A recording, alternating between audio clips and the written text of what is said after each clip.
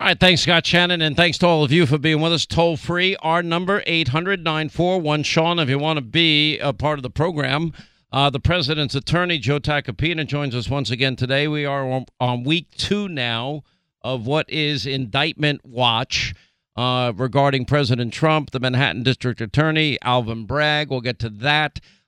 We have investigative reporter Peter Schweitzer along with Eric Eggers of the Government Accountability Institute, as we have a lot of new information regarding the Biden family crime syndicate or the Biden family syndicate, soon to be proven, hopefully, that it will be a crime. But certainly we know now that beyond any doubt that Joe Biden lied when he said repeatedly, some 9 times that we know of between the campaign and being president, that he had no knowledge of any business dealings regarding his son, zero experience Hunter. Because we got evidence all over the place to the contrary, and it says just the opposite. So we'll get to all that in the course of today's show. A lot of news, but we are on Indictment Watch. And this case fell apart last week. By every measure, it fell apart. And there's 3 huge things that happened last week. And I have my interview with President Trump airing tonight. And we talked about the 3 things that really went in his favor last week. Because remember, he even had tweeted out on, or not tweeted, he went on Truth Social, and he thought he would be arrested last Tuesday, about 6 days ago.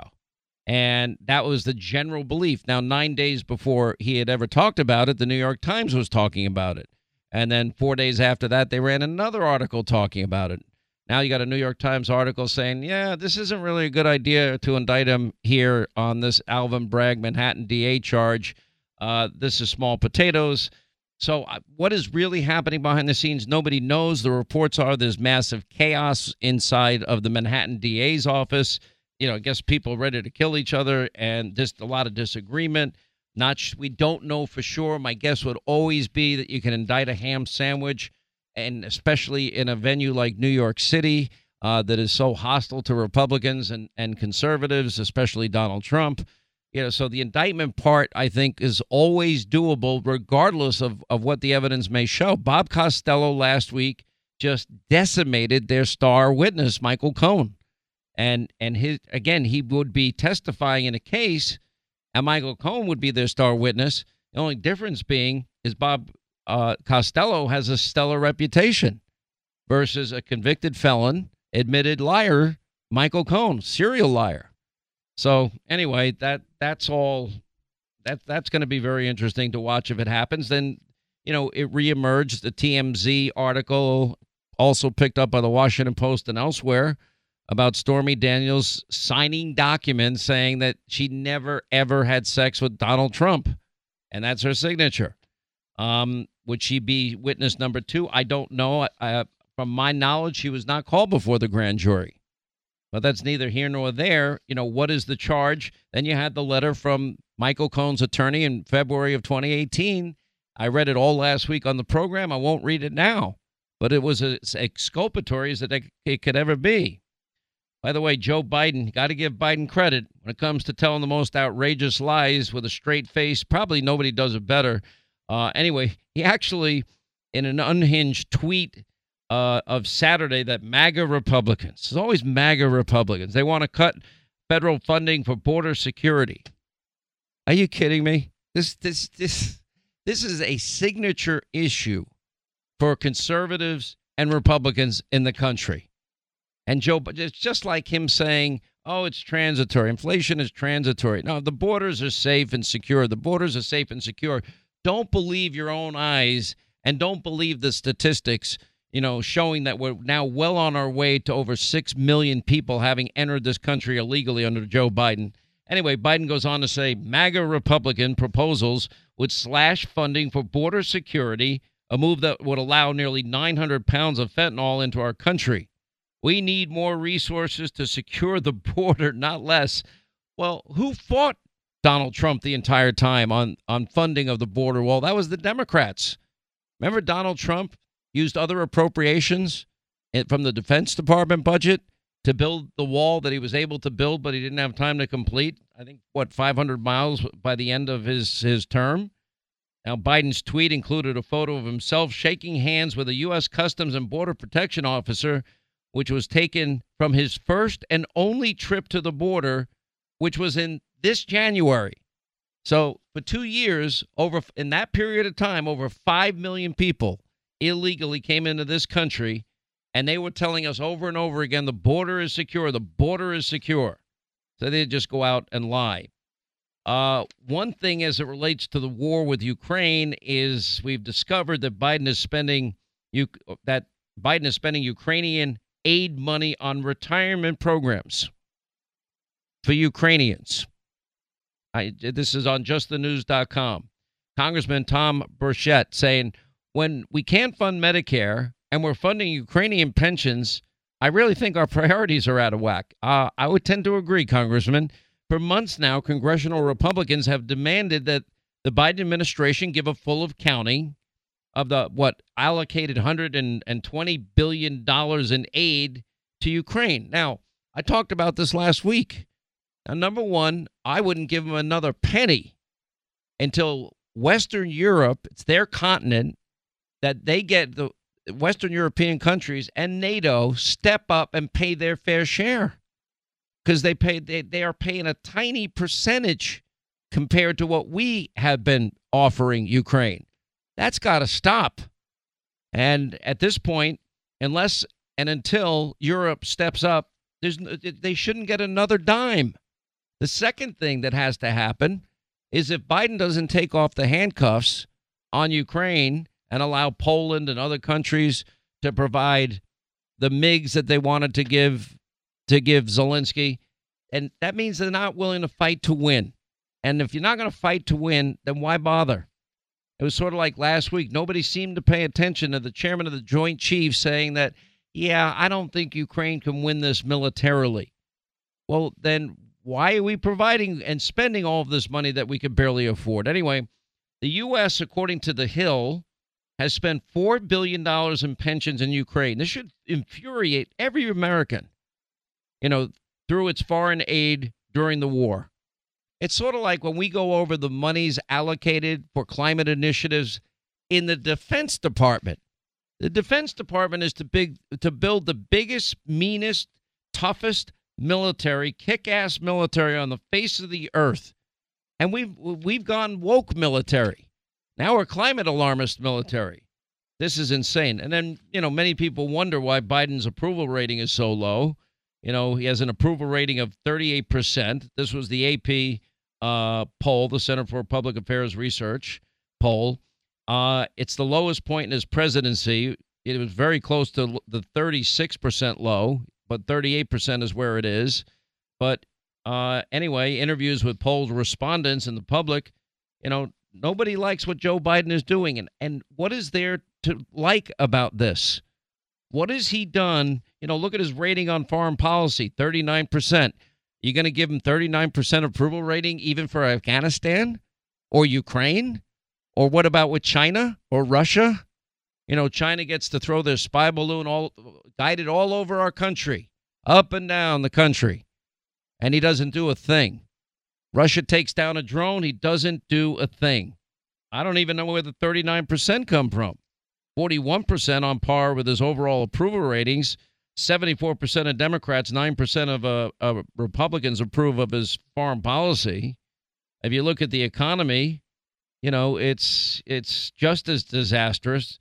Who could look at this economy and say that there's any good news to report here? I'll tell you the saddest thing, though, that I read today, and it's something we better pay attention to, and a lot of attention to. And, Biden said in his State of the Union address, I have come here to fulfill my constitutional duty to report on the state of the union. Here's my report. Because the soul of this nation is strong, because the backbone of this nation is strong, because the people of this nation are strong, the State of the Union is strong. No, it's not strong. The state of our economy is a disaster. Here's the sad part. Americans now are abandoning the values that once defined this great country. Wall Street Journal poll. Patriotism, religion, hard work, hold less importance. Only 23% of adults under the age of 30 said that having children was important.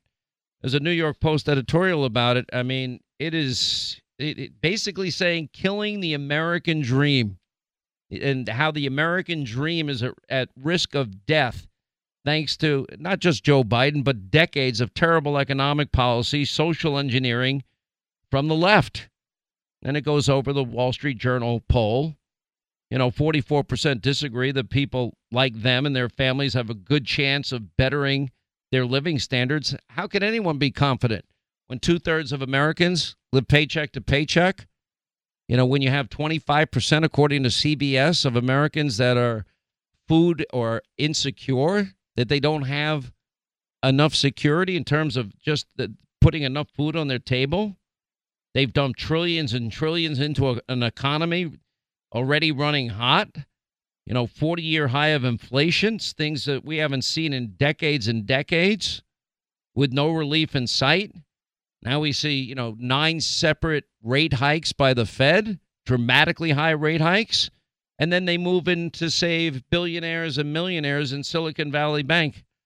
And then the greatest telltale sign of that was when Senator Langford said, I think he was asking Janet Yellen, now, if depositors in my state of Oklahoma have more than $250,000 in their bank account and the bank goes belly up, are you going to provide the same bailout that you provided Silicon Valley? The answer was flat out no. So it's only for millionaires and billionaires of the hard radical left in Silicon Valley. You just can't make it. I mean, it's, I've never, and then it gets worse, but Americans pulling back from the values that made us strong. Those, values matter. Character matters. What made this country great are its people and its governing philosophy, that rights come from God, not from government. Natural rights, we call them. The great Thomas Paine, the great pamphleteer, were the guides, the dictates of conscience, irresistibly obeyed. We wouldn't need any lawgiver. We wouldn't need any government. That not being the case, government in its best state is a necessary evil, and its worst state, an intolerable one. 38% of respondents said patriotism is important. Just 38%. 39% said religion was very important. Down sharply from when this question was first asked in 1998, when 70% of Americans deemed patriotism to be very important, and a similar number with religion. The share of Americans, I think people are now afraid to have kids. They have an uncertain future. They don't know. But don't worry, your vice president is trying to, lift relationships with other continents, which, by the way, is not unimportant. But considering the mess at home, I think it might be a time for other priorities, like getting the economy back on track. And the worst part is they're not going to change. They're not capable of changing. The only way we're going to change this country is to change the people that run the country. And the only way you can do that is for Republicans to change their attitude and how they approach elections. We'll get into that later. Hey, listen, I want you all in these tough economic times to save as much money as possible. And that's why I'm telling you, you got to make the switch to my cell phone company, Pure Talk. It's a veteran-owned company with the best customer service. And the thing is, the average family saves close to $1,000 a year, and many families save much more, but you don't sacrifice quality or service. Well, what do I mean by that? Well, Verizon, AT&T, T-Mobile, they have a 5G network that they use. It's the same one the Pure Talk uses. They have cell towers they use, and it's the same one the Pure Talk uses. That's why you save all the money. You get the exact same service. And again, the average family saves close to $1,000. Now, that's a deal. There's no contract to sign ever. You have a 100% money-back guarantee. They got a variety of plans. You get blazing fast data, and you get unlimited talk and text, and that's only $30 a month. It's simple to make the switch. Dial pound 250, say the keyword save now. You get this special offer, pound 250, keyword save now. This is real money in your pocket. If you've not joined this stampede to save money, you're wasting your money. Don't waste money. Pound 250, keyword save now from Pure Talk.